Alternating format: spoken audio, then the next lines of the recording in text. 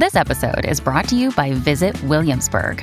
In Williamsburg, Virginia, there's never too much of a good thing. Whether you're a foodie, a golfer, a history buff, a shopaholic, an outdoor enthusiast, or a thrill seeker, you'll find what you came for here and more. So ask yourself, what is it you want? Discover Williamsburg and plan your trip at visitwilliamsburg.com. Hey, it's Ryan Reynolds, and I'm here with Keith, co-star of my upcoming film, If, only in theaters May 17th. Do you want to tell people the big news? All right, I'll do it. Sign up now and you'll get unlimited for $15 a month and 6 months of Paramount Plus Essential Plan on us. MintMobile.com/switch. Upfront payment of $45 equivalent to $15 per month. Unlimited over 40 gigabytes per month. Face lower speeds. Videos at 480p. Active Mint customers by 531.24 get 6 months of Paramount Plus Essential Plan. Auto renews after 6 months. Offer ends May 31st, 2024. Separate Paramount Plus registration required. Terms and conditions apply if rated PG. Hello, everybody. This is Marshall Poe. I'm the editor of the New Books Network. NBN listeners like to read books and buy them. So we thought we'd tell you that right now, our friends at Princeton University Press are having a remarkable site-wide sale. You can get 50% off books, including ebooks and audiobooks, with the code 50, F-I-F-T-Y, at checkout until May 31. You can save some real money on Princeton University Press books. I encourage you to go there and check it out. Welcome to the New Books Network. Hi, you're listening to New Books in History, a channel of the New Books Network. I'm your host, Dexter Fergie. Today I'll be speaking with Benjamin Coates about his newish book, Legalist Empire, International Law and American Foreign Relations in the Early 20th Century. It was published by Oxford University Press in 2016 and was reissued as a paperback in 2019. The book deals with something that might appear paradoxical to our 21st century sensibilities. In the wars of 1898 and their aftermath, international law became a really key feature of U.S. foreign policy. It appears as a paradox because the era is remembered for its militarism. You can think of Teddy Roosevelt's Rough Riders storming across Cuba, aggressive colonial expansion into the Pacific and the Caribbean, taking colonies, and even the use of really brutal methods such as torture to quash indigenous revolts. But Coates shows that international law and international lawyers were there all along. So welcome to the show, Ben. Thanks, Dexter. Thanks for having me. Looking forward to it. Yeah, it was a real pleasure to read your book. I did not know the U.S. history of international law, and you tell a lot of that history. So I learned tons. And I know that this book is based off of a dissertation which you began a long time ago, but I'd really like to hear why you decided to investigate this particular topic. Sure. Yeah. I mean, I was sort of casting around for a dissertation topic in graduate school, and I was interested in the early 20th century U.S. Foreign policy, and in particular, the sort of expansion of its overseas empire. And I'd never really thought about law. I'd always thought of international law as kind of epiphenomenal. And what actually sparked my interest was I went to hear a talk given by the scholar Christina Duffy Ponce Krause, who is now at Columbia Law School. I'm not sure if she was officially there yet or not, but anyway, she came and gave a talk at Columbia about the Platt Amendment. And the Platt Amendment is this amendment in the Cuban Constitution that the U.S. required before it would withdraw its troops that had been occupying Cuba since the end of the Spanish-American War in 1898. And so it's often seen as, through the lens of imperial hypocrisy. The United States had fought this war, had claimed to fight the Spanish-American War as a kind of act of anti-colonial, making Cuba free from Spanish colonial rule. And yet here it was creating a protectorate in Cuba with the Platt Amendment. And I mean, that's certainly true. Like it is definitely, the Platt Amendment is definitely an act of imperial hypocrisy. But why this talk was so interesting is because Christina Duffy Ponce Krause argued that, well, really the imperial aspect of it shouldn't surprise us. The United States is much more powerful than Cuba. Cuba is very close to the United States. American policymakers have been kind of fantasizing about making Cuba a colony since the early 19th century, if not before then. what was surprising, or what is surprising about the Platt Amendment, is the form that it took. Why did the United States decide that it needed to formalize this kind of neo-colonial relationship through a constitutional amendment? And so that did, once I thought about that, I was like, well, that is strange. Why did they do that? And so I started to look more into the situation and discovered that, not only was the early 20th century this period of American imperial expansion, but it was also the period in which international law became professionalized, in which a profession of international law emerged in the United States. And many of the same people were active in both of these projects simultaneously. That is, they were building the international law profession and they were working on building the American empire, often at the same time. And so the more I looked into that, the more of these kinds of relationships I discovered, and then that became the topic of the dissertation and then the book. Why is it that these two projects are happening at the same time? Because as you mentioned in your introduction, we tend to think of empire and international law as oppositional. International law, the rule of law is supposed to restrain the powerful and protect the weak. So how is it that these two things are happening at the same time? Mm-hmm. Yeah, that's really interesting, and also that's a good lesson for young grad students to attend lectures, because that might be the source of your eventual dissertation topic. But you just posed the question that I'd like to ask. So how can we even think about international law and empire together? Because today, when we think of international law, it's usually framed as something that constrains the behavior of states, usually powerful states. And so, but as you really show in your book, these imperialists were also very much interested in constructing like a legalistic empire within a sort of like international legal order. And so, why would a rising empire want to create such an apparatus? Yeah, great question.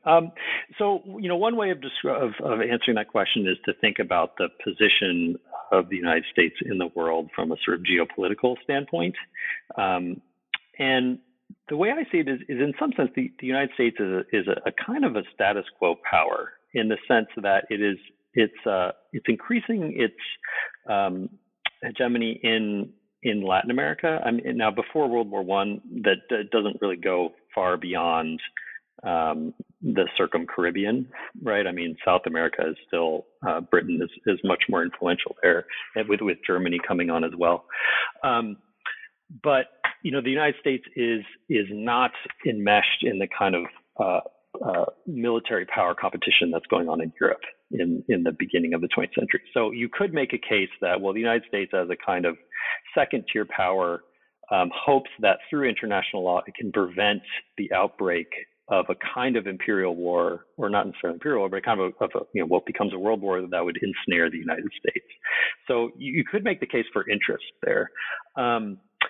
But I think that an equally powerful argument involves ideology and even identity. And the key ideology that I talk about in the book is the ideology of civilization. And I think civilization both explains how international law could be used to support imperial projects, and it also explains why you could make the credible case in the early 20th century that international law would work to create a peaceful world. So when we talk about civilization, we have to remember at the time it had a singular meaning, right? So today, sometimes people use the word civilization.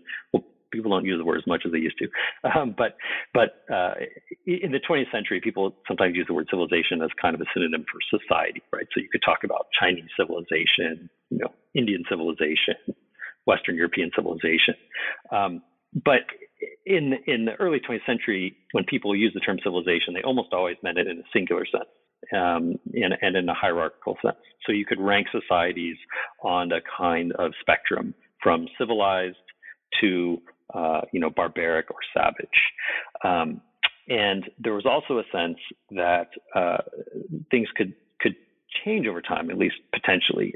So both in the sense that the world as a whole is becoming more civilized, and this was the argument why something like the International Court could bring peace. That as countries and publics came to understand the rights and duties of states under international law, they would increasingly come to settle their differences through legal means rather than through violence. And the analogy they often use was to dueling. Right, elite Americans in the 18th century would settle their disputes by dueling. They didn't do that by 1900. And so the argument is, well, same thing will happen in the international sphere. Once we kind of build up a legal apparatus and build up knowledge of law, people, war will go the way of the duel, and we'll settle things like gentlemen. But the other aspect of civilization, that sense of hierarchy, justified empire as well on the grounds of the civilizing mission. The sense that colonized states were less civilized, but could be made eventually more civilized through a kind of colonial tutelage, and that justified empire. Mm-hmm. Yeah, that is definitely one of the changes over time that that your book documents, and then also. I don't actually know how to pronounce his name, but Marty Koskaniemi in his book, that earlier iterations of international law, Hugo Grotius and so on, they imagined international law to be this universal thing, this thing that should be applied universally. Whereas, when you get to the end of the 19th century, this discourse of civilization starts to become the gauge for whether international law was applicable. And I think that that is really the thing that makes your story legible, like why an empire would even want to work within international law, build international law. I think it's important to remember that international law is a form of political argumentation, especially in the early 20th century. Mm-hmm. Right? There's no international court. There's obviously no international government. So international law is a way of making your argument. It's a way, it can provide ways of creating settlements by, having commonly understood types of behavior and creating expectations for reciprocity. But ultimately it's a kind of a political argumentation, and that's where civilization comes in. And we can talk about that later in some of the specific episodes that I look into, where, a lot of what passes as legal argument is in many ways a kind of invocation of the discourse of civilization. Yeah. And so another thing that I would love to hear more about is just the origins of international law itself in the U.S. Can you say something about like where it came from, when it started to cohere into like an actual object of study, a way of understanding the world? Yeah. So, of course, international law has very deep roots. And if you want to define it in its most abstract way as, agreements between separate political entities, then, you could go back into the centuries BC. I think most scholars would say that what we think of as modern international law is mostly a Western European project that emerges in the early modern period, in part as a way of governing relations between fractious European nation states, but importantly as a way of dealing with the differences in the relationships between Europe and the outside world.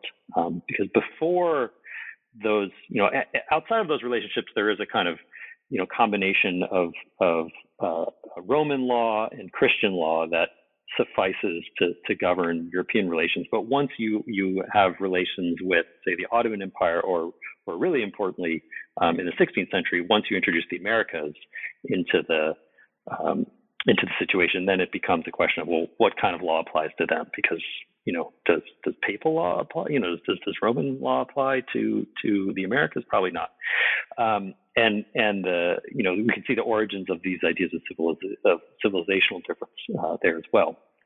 In terms of the United States, international law is important to the U.S. from the beginning. It's called the Law of Nations in the 18th century. But there's a great quote from Ben Franklin, which I'm probably going to mangle, but it's something like, a rising nation must consult with the law of nations. And so, in the beginnings of the U.S. and during the Continental Congress, you have folks like Washington and Franklin passing around copies of Emmerich de Vattel's book on the Law of Nations, and I think there's at one point, maybe 10 years ago, it was discovered that George Washington had never returned 2 books to the New York Library. They tried to calculate what the overdue fines would be, but at least one of them, I think it was either Vattel or Grotius, right? So this is something that's important to the U.S. because as it emerges, it needs international recognition. Initially during the Revolution, it needs France, it needs help from France, but even afterwards, it's trying to be accepted as a recognized nation in the Society of Nations, so it needs to understand how international law works. And so within the Constitution itself, it says that the Law of Nations is part of the law of the United States. But how do we go from the Law of Nations to international law? And I think that's something that begins to happen in the period that I study. Because really until the late 19th century, when people wrote about the Law of Nations, they wouldn't describe themselves as international lawyers.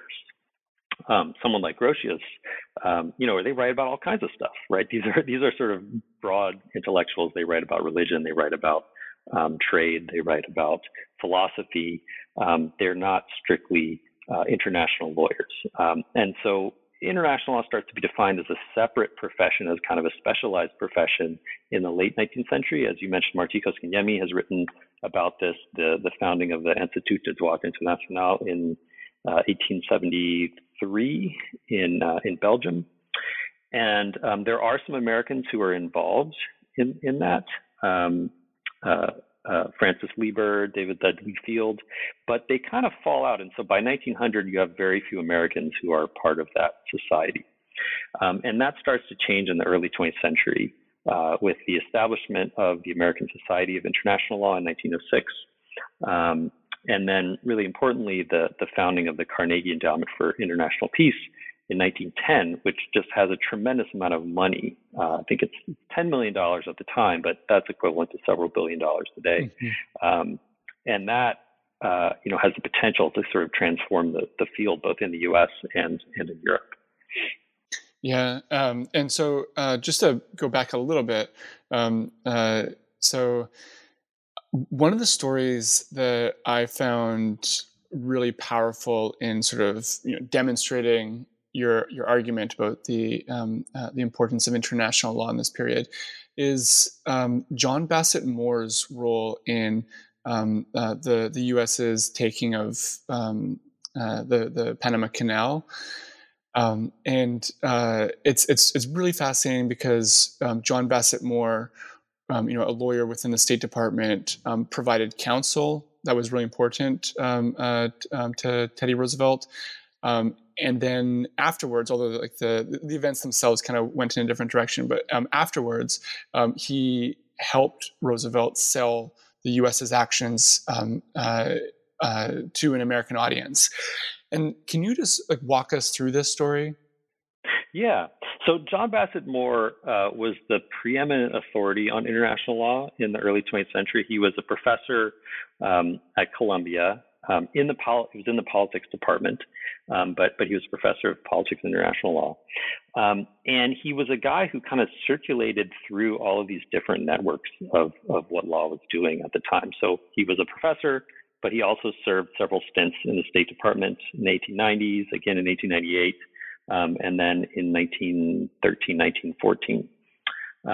He was in the State Department, and the rest of the time, he was not only at Columbia, where he was writing all these really long treatises about international law, but he was also a lawyer for hire. So he worked for a whole bunch of big corporations, for Standard Oil, for banks.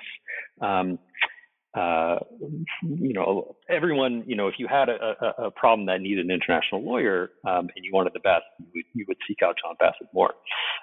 So what happens in Panama, I'll just give a little bit of background to the Panama situation. So Panama, of course, was part of Colombia until 1903. And it's obviously this really important strategic location. The fastest way to get from the Atlantic to the Pacific or vice versa was to cross the Isthmus of Panama. And so Americans had been involved there since the mid-19th century.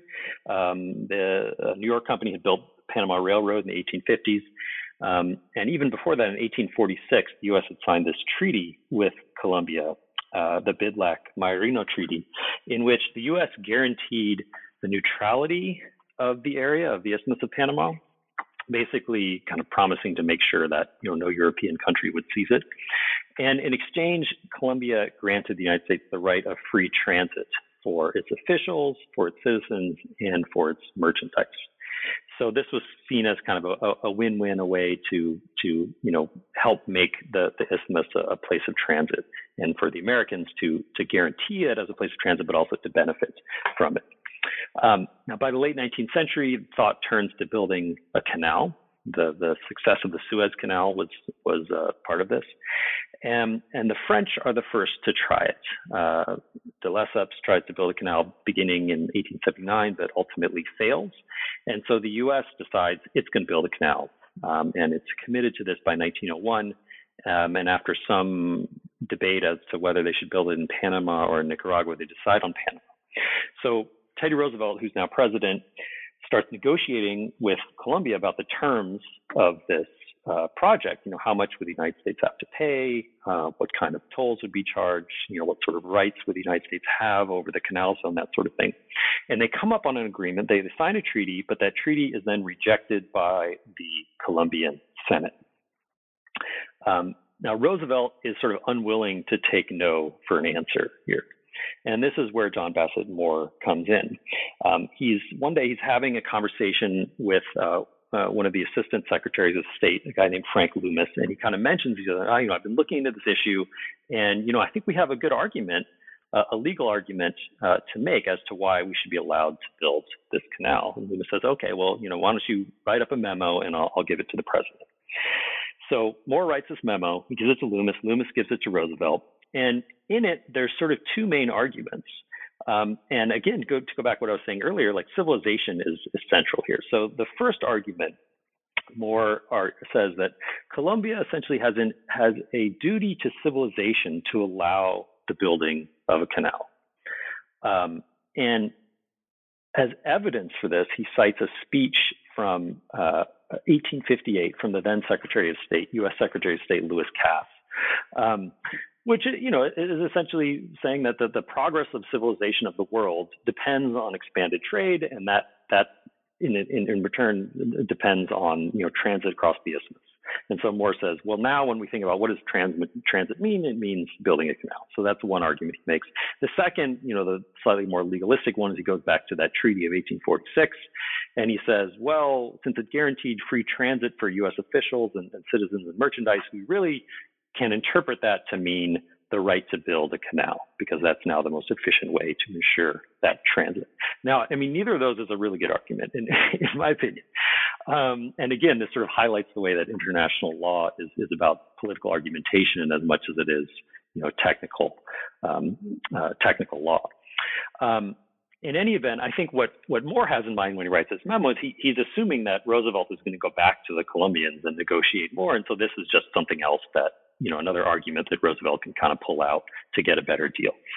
He hadn't realized that, or at least he claims to not have realized that Roosevelt was done with negotiating by this point. And so after he reads his memo, Roosevelt invites Moore to come out and spend an evening with him at his estate in Oyster Bay on Long Island. And they talk about this, and Roosevelt says, when I read this memo, I think it means that we have the right to just go and start building the canal by ourselves, no matter what Colombia said. Now, in fact, the historian Richard Collin actually thinks that Moore's memo was sort of key in leading Roosevelt to come to this conclusion that, I'm done with the Colombians, we're just going to go ahead. So the issue, why doesn't Roosevelt just do that? The problem is that it would be really controversial politically. There had been a lot of public support for the Spanish-American War. There was initially some support, at least, for colonizing the Philippines. But by 1903, the U.S.-Filipino War, which was very bloody and full of massacres and other things, that had come back in the press and was very controversial. And so Roosevelt, I think, understood that simply to invade Panama was going to be problematic. What ends up happening, of course, is that there's a revolution in Panama. So a guy named Philippe Bounavaria, who was a French citizen, he held a lot of stock in the French Canal Company. He wants the U.S. to build a canal and to buy that stock from him, to buy the rights to build a canal from the French. And he winds up sort of leading this revolution in Panama on the assumption that the U.S. will step in and protect the leaders of this revolution from Colombia. And this is, of course, exactly what happens. The revolution breaks out, and the U.S. Navy sails in and prevents Colombia from sending reinforcements to Panama, because there's no real way the jungle is too thick to get reinforcements by land. You have to put them in by boat. So the U.S. Navy steps in and stops Colombia. And it turns out Moore seemed to have some role in this as well. It's not entirely clear to me what happened, but how did Philippe Bounavaria come to the conclusion that the U.S. would back this effort? One reason is he met with Roosevelt, and Roosevelt seems to have given him a wink, wink, nod, nod. But the other is that he somehow got wind of Moore's memo, and that seemed to convince him that the U.S. would be on board in supporting this revolution. So then the next thing is that even though the U.S. doesn't invade Colombia, invade Panama or Colombia, it very clearly, had taken the key role in helping Panama break away from Colombia. And so this does inspire a ton of criticism of Roosevelt, especially from his political opponents. And so he brings Moore back and says, hey, I need your help writing a message to Congress to justify what I've been doing. And he shows Moore his draft, and Moore later writes in his unpublished memoirs that the statement that Roosevelt had was lacked any kind of legal justification. It was completely not up to the task. And so Moore writes 15 paragraphs, which he sends to Roosevelt, and Roosevelt just incorporates those into the end of the statement. And later on, Roosevelt writes to Moore, thank you. I hope you enjoyed our speech. And I call it our speech because of your role in helping me craft it. But when I read those paragraphs, it's kind of amazing. Again, there isn't really much that we would think of as legal in them. It's the same kind of civilizational arguments, just like rehashed again. Moralistic terms, the U.S. has a mandate from civilization to build a canal, and this is demanded in the interests of mankind, as Moore puts it.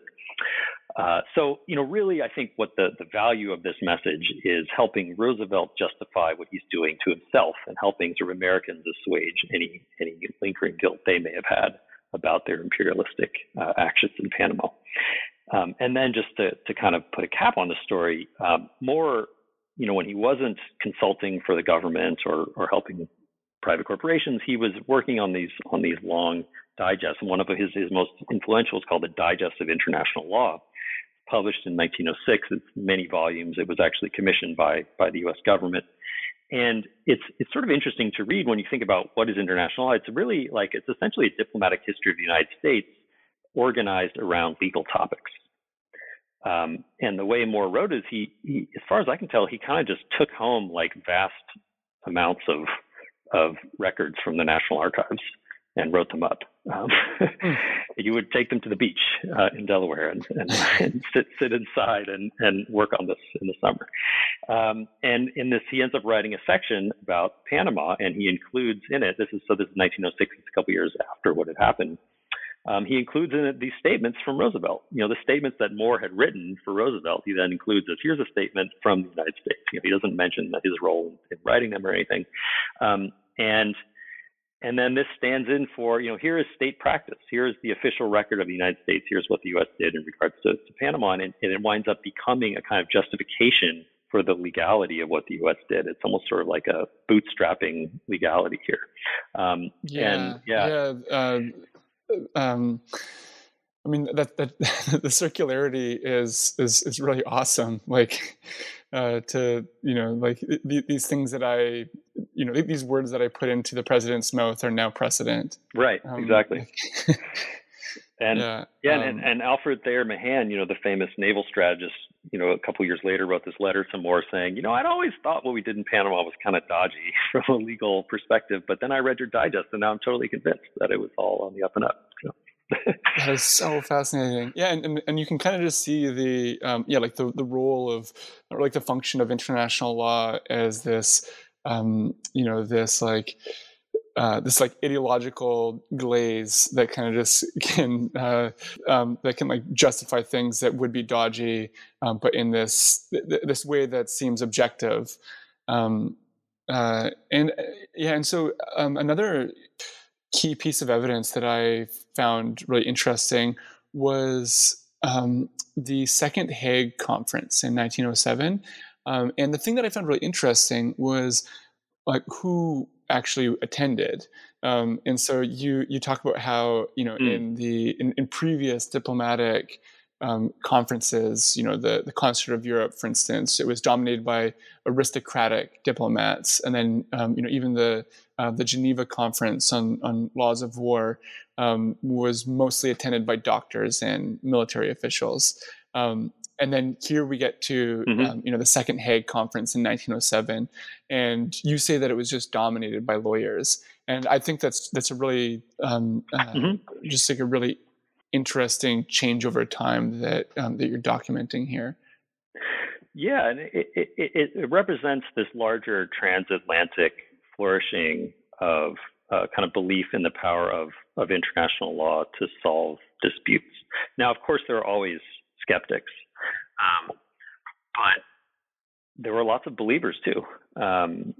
And so the American Society of International Law, among its membership were virtually every man who served as Secretary of State from the late 19th century up through 1920. And Elihu Root served as president of the ASAL. He was also Secretary of War and then Secretary of State and then Senator, and sort of I think definitely the sort of leading foreign policy voice in the Republican Party in the early 20th century, himself a lawyer and a big backer of this international law project. So at The Hague in 1907, I think there were two things that are really interesting about the U.S. participation there. One is that the U.S. Kind of takes the lead in trying to create a permanent international court. In fact, the delegates refer to this plan as the American plan. Now, there was no international court at the time. What states mostly used was a process called arbitration, and in an arbitration, each side would there was an important diplomatic element in an arbitration. So you would have to agree on what would be the rules, the specific laws you were going to follow, what would be the procedure, and then each side would appoint an even number of arbitrators. And then those arbitrators would sort of agree on a tiebreaker. So you'd either have 3 or sometimes 5 people in total. And then they would try to come up with a settlement. So there were international lawyers in the U.S. who said, the problem with arbitration and the reason why states aren't using it more, aren't using as much as they should, is because it's not legal enough. What we really need is a permanent court that's going to have judges who are elected, based on their legal chops, on their fitness as legal scholars. If you look at a lot of these arbitrations, sometimes the arbitrators would be like the king of Norway or something. They weren't necessarily people well versed in international law, although that was starting to change by the early 20th century. You did have more and more technical competence on these arbitral panels. But this sort of fascination with judges, I refer to this as a kind of judicialist conception of international law. And I can go into this more later if you want, but it's sort of tied to these larger debates within the United States about the role of courts in society. So that's one thing that happens at The Hague is the U.S. puts forward this project for an international court. It winds up failing in part because they can't agree on how you're going to figure out who the judges are. Like there are 44 states represented at The Hague. Does that mean that every state gets to elect one judge, or should the larger states get to have more power? Sort of the same issue with the Security Council of the UN today. Then the other thing that I kind of highlight is there's this fascinating debate at The Hague in 1907 about intervention, and so Luis Drago, who is the foreign minister of Argentina, had a couple years earlier announced what came to be known as the Drago Doctrine, and that was the argument that it should be illegal under international law for states to intervene to collect debts. So, if say the Dominican Republic, floats some bonds and then fails to pay them to say a German citizen, and that citizen then could, under international law at the time, could enlist the German government to help him recover his debts by force if necessary. And so the Drago Doctrine says, well, that should be illegal. And so there's this whole debate, and the U.S. winds up supporting a kind of, it's called the Porter Resolution. It's sort of a compromise. It basically says that states should not intervene to collect debts. However, there should be arbitration first. And if a state refuses to arbitrate, then in that case, intervention is justified. So that might sound fine. You might say, well, yeah, what's wrong with arbitrating? The problem is that when I look at a couple of the case studies that I examined, oftentimes arbitration winds up being fairly unfair as well, and it tends to favor the creditor countries against the debtors. So this is what's going on at The Hague is actually a good example of how international law is both seeking peace and promoting empire at the same time. Yeah, the story that really struck me was the Venezuelan crisis, which I think you kind of see this playing out quite effectively. European countries were in some sort of conflict with the Venezuelan government, and then eventually led to the European countries blockading Venezuela, and then arbitration was introduced, and then that actually rewarded the blockaders. Can you kind of walk us through this and how it connects up with this armed debt collection debate? Yeah. So there was a civil war. I guess you could call it a civil war in Venezuela in 1901. And during that war, various things were done to European investors and European creditors. So there were debts that went unpaid. There were ships that were seized, and the Europeans complained to Venezuela, and the president Cipriano Castro refused to pay them what they thought or what they claimed they were owed. And as a result, Germany, England, and Italy blockaded and bombarded a couple coastal towns in Venezuela, and then I think physically seized the custom houses. And so, of course, back then, most countries didn't have personal income taxes, so almost all the government revenue would come from tariffs, which were collected at these customs houses. So if you physically occupied the customs house, then you essentially, had control of the government's revenue stream. So there was this bombardment, and they agreed to arbitrate. And this went before the Permanent Court of Arbitration, which had been set up at the first Hague Conference in 1899. And the judges ended up ruling, and not only was this blockade legal, because individuals didn't have standing under international law, they had to be represented by their governments. And the argument was, well, these foreign investors, they'd had their rights violated, and it was perfectly okay for Europeans to stand up for their rights.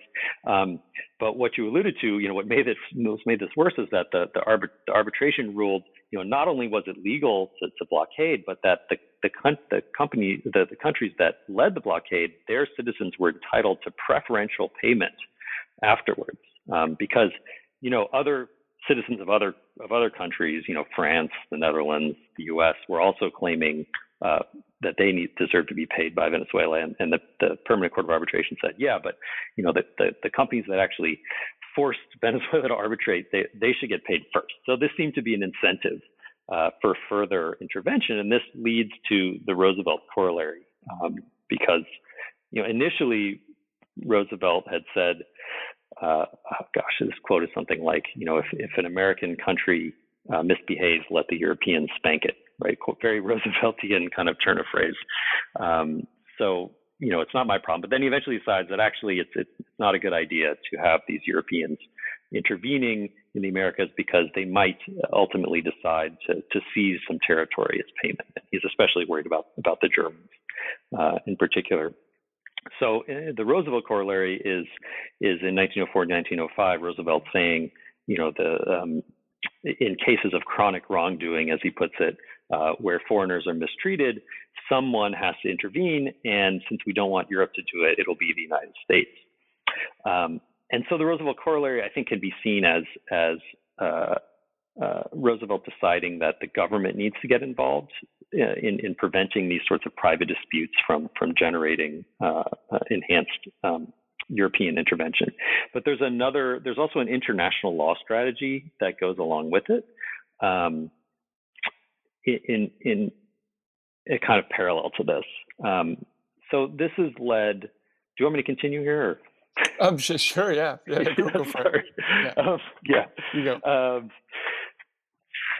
So there's also this international law strategy, and this is led by Elihu Root. So Teddy Roosevelt brings Root in as Secretary of State in 1905, really to deal with this problem of clashes between investors and Latin American governments, especially in the kind of Caribbean and surrounding areas, Central America, Venezuela, etc.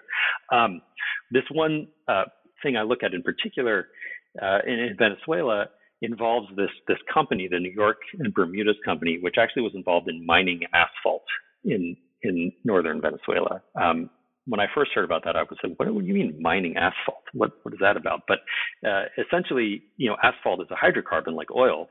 And at the time, it was being used to pave all of these rapidly growing American cities. They hadn't quite figured out how to make asphalt from petroleum byproducts, which is, I think, how they make it now. So you would actually mine it you dig it out of these giant tar pits. And so the New York and Bermudas Company in the 1880s had gotten title to this concession in Venezuela, this enormous lake made out of asphalt. And it was supposed to mine it and then ship it to the U.S. and it would pay, fees to the Venezuelan government based on how much it mined. But it turned out, like many other industries at the time, there was an asphalt trust, an asphalt monopoly that owned the New York and Bermudas Company. And so they actually decided it was in their interest not to mine this asphalt. They had other sources. It just wasn't worth them from a cost perspective to dig up this asphalt and ship it to the U.S. And as a result, that meant lower revenues for the Venezuelan government. So this led to a conflict between Cipriano Castro and this New York company.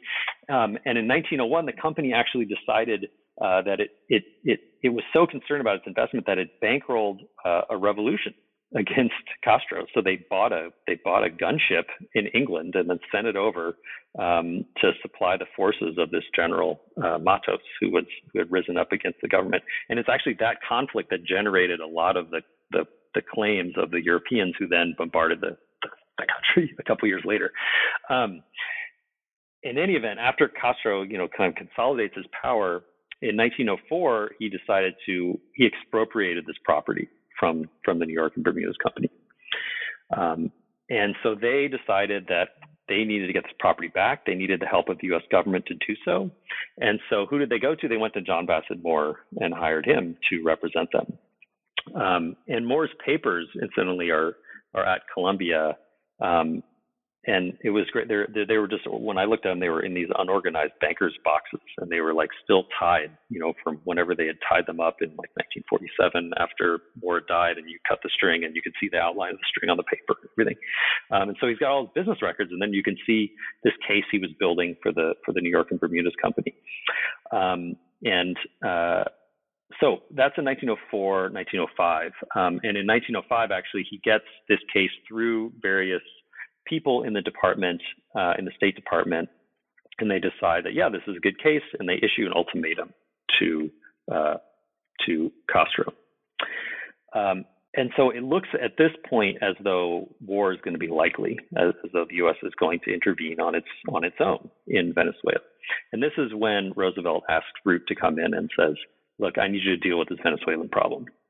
Root, in turn, hires as solicitor, which is a sort of legal post in the State Department, a guy named James Brown Scott, who is soon comes to be the sort of most important figure in the American international law profession. He's the guy who runs the American Society of International Law. He's the editor of the American Journal of International Law. He's the head of the Carnegie Endowment's Division of International Law. He's sort of the guy behind the scenes who controls all the bureaucracy of the profession. But he's hired. Root doesn't know him. He just brings him in because it's like, this seems like a guy who's good, who understands international law, and I need someone to vet all these claims that these companies are making. Because I think Roosevelt and Root both understand that while they think it's important to back American businesses, that sometimes these businesses are also corrupt, and that they sometimes make really inflated claims about what they're owed. So this is this idea that Root has that, look, if we can increase our legal expertise, and so he hires a bunch of lawyers in the State Department. I think there's 3 of them in 1900. By 1910, I think there's 18 lawyers in working for the State Department in one way or another. The hope is, if we kind of legalize this process, he believes in international law, that this will weed out the bad claims, and it will make it possible for us to make a good legal case for the good claims. And so there's this series of legal investigations of the New York and Bermuda's company, and they wind up in the end saying, yeah, there's something sketchy here about these claims. The fact that the company tried to overthrow the government, that doesn't seem to be totally on the up and up. But at the same time, we can't really find any holes in the legal case. Like, Moore is able, because of the way international law is understood at the time, Moore is able to make the argument that the company should have the U.S. government back it up. And so, Root applies kind of consistent diplomatic pressure to Venezuela. And ultimately, after Castro is overthrown, the new president who comes to power recognizes that if he wants good relations with the U.S., if he wants more investment, he's going to have to listen to these arguments. And so they end up returning the property to the New York and Bermuda's company. So here's a case where sort of international law and the role of men like John Bassett Moore actually has a real important impact.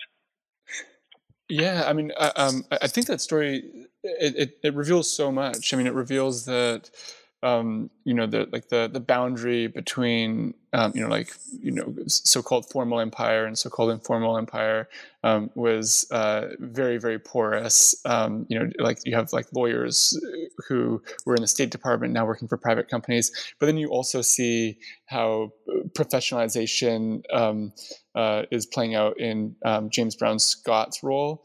He's this, once you have professionalization, you have an established network of lawyers that you can turn to for legal advice.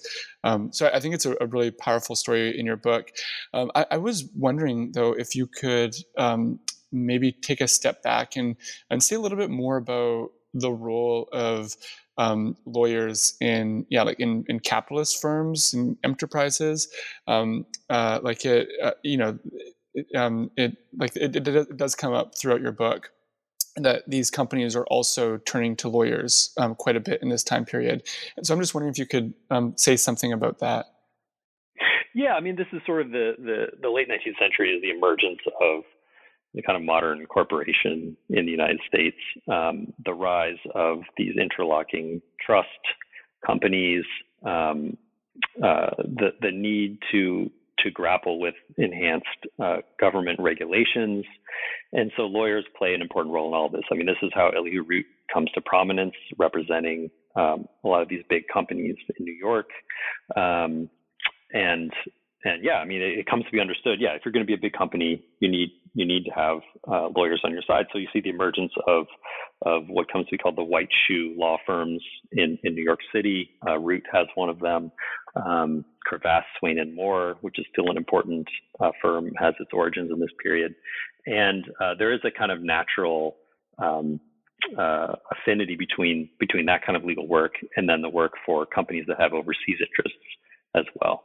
And that's also connected to professionalization too. I mean, the American Bar Association begins to require more and more training. In the 19th century, most lawyers did not go to law school, but they start to be required to do so, in part to sort of enhance the authority of the legal profession. Yeah, I mean it's really astounding. Just like everyone like in the American empire is lawyering up, whether it's the State Department or these firms, Mm-hmm. and so I want to get to the end of your book. So we're not going to be able to talk about everything. Obviously, Sure, of course. the First World War is another important moment in all this. But I'm really interested in sort of how this period ends. And for you, it comes down to, or at least the way I read it, it comes down to one of the reasons why is Woodrow Wilson and his disdain for international law, and as someone as an outsider to this topic, I was surprised because Wilson is so often associated with international law, or at least we associate his liberal world order with international law. But you make it pretty clear that he doesn't like international law. So can you talk about how this epoch ends for you? Yeah, I mean, a little bit about Wilson. So he doesn't trust international lawyers, and I think this goes back to the last question. He sees lawyers in general, I think, as kind of captured by corporate interests, and he applies that to international lawyers as well. And so there's this fascinating conversation that I talk a little bit about in the book between him and John Bassett Moore in 1913. Moore was named counselor of the State Department, which was sort of like the second ranking position in the State Department in 1913, after Wilson had taken office, because Wilson had appointed William Jennings Bryan as his Secretary of State, basically as to reward Bryan for mobilizing his followers on behalf of Wilson. But Bryan was seen as someone who didn't have any specialized knowledge in diplomacy, and they felt like, well, we need someone who actually knows what he's doing. And Moore was a Democrat, even though he'd also served in Republican administrations. So they hire him, and Moore and Wilson had this whole argument about what to do about Mexico, because Wilson wanted to intervene to oust from power this guy, Victoriano Huerta, who had himself come to power in a coup. And Wilson saw Huerta as being backed by British and American oil interests, and sort of said, we need to intervene almost as an anti-imperial move to protect the Mexican people from this kind of foreign neocolonialism. And Moore's like, well, you can't do that like under international law. That doesn't work. You can, if you want to oppose imperialism, like you could sort of do it through the lens of sovereignty, like Calvo and like the Drago doctrine. But you can't like assert this right. And there's this whole back and forth where Wilson's just sort of incredulous, like, wait, you mean that's the law? Like, why can't I do that? And Moore's like, no, it's very clear. And Wilson had actually taught international law at Princeton in the 1880s, but he had taught it basically as morality. Like I looked at one of the notes that one of his students had taken in the Princeton archives, and he basically taught it as philosophy. He didn't really see it as connected to contemporary politics in the way that Moore did. So he doesn't trust lawyers. He doesn't invite any of the sort of standard international lawyers to Paris, to the peace conference. Robert Lansing, who was the Secretary of State, was an international lawyer who was active in the ASIL and such, but he was pretty much marginalized at the conference, and Wilson clearly didn't like him. So that's part of it. But more broadly, what happens at Paris is the sidelining of the kind of legalist project. And Stephen Wertheim has a great article in the Journal of World History where he looks at this. And, in the U.S., there was an alternative to Wilson's League called the League to Enforce Peace, which was the first kind of mass movement in favor of a concrete plan for the settlement of the war. Wilson was very vague on what he wanted to do at the end of the war. He didn't announce it in detail until the war was over, or at least until 1918. The LEP, the League to Enforce Peace, had their plan was basically the pre-war plan of an international court, with on top of it what we would now call collective security. So the idea was that under this plan, you'd have a League of Nations, and if there was a dispute, you would have to submit your dispute to conciliation, arbitration, or preferably an international court.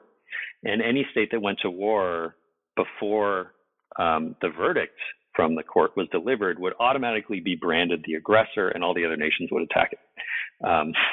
So that was the sort of legalist plan for world order. It was like, we take the pre-war vision and then we put this plan for enforcement on top of it. The French had a similar idea, and there were some people in England with it as well. But the leadership of the British foreign affairs community didn't like this, and neither did Wilson. And so what the League of Nations did was, although it eventually included an international court, or at least plans for an international court, this was like over Wilson's protest. He didn't want any international court at all, but they eventually included one. But really, the essence of the League was the council, right? It's a place for for political leaders to get together, to discuss their problems, and then to use their discretion to find a solution. So it was not a legalist kind of solution. It was very different from what someone like Elihu Root wanted. So that's one important reason why the legalist era declines. The other is, I think, just the undermining of the notion of civilization. The legalists before 1914 could make this claim that all we need was an international court. We don't need an enforcement mechanism of any kind, because as nations become more civilized, they will willingly submit to the rulings of an international court. That didn't look so promising after 1914. And so kind of pretty much everyone, James Brown Scott continued to hold on to that vision, but pretty much everyone else said, no, if we want to have some kind of organized world institution, we need an actual institution. We need, some kind of political component. We need some sort of enforcement mechanism. And then the other thing, and this is perhaps a bit more speculative, but I think the sense of transatlantic civilizational continuity was also damaged by World War I. And in its wake, it was harder to see. I think it was harder for many Americans to imagine to imagine that there was a single transatlantic community. That the term isolationism is a misnomer in this period, but a lot of opposition to the League of Nations was based on anti-imperialism. We shouldn't be on the same side with these European empires who started World War I in the first place. This isn't our fight. We need to be out of it. So I think it's that the combination of the sort of Wilsonian rejection of international legal mechanisms with the disillusionment of World War I that shunts international law to the side, although it certainly never disappears, but it doesn't hold the same appeal that it had before 1914. Mm-hmm. Yeah, the speculative argument definitely seems persuasive to me. Reading Stephen Wertheim's book, I was really struck by how damaged even international organization was as a mode of engagement with the world in the United States in the 1930s. Obviously, there were tons of people that were tons of Americans affiliated with the League of Nations and supporting the League of Nations and so on. But thinking about cooperation was at least in these formal legalistic modes seemed just didn't seem that appealing. And international law itself changed too.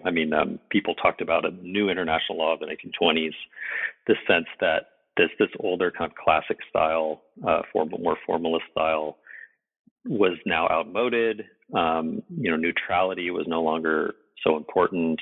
Instead, what you needed was an international law that was connected to, actual events and actual social science. So it kind of mirrored the rise of legal realism in the domestic U.S.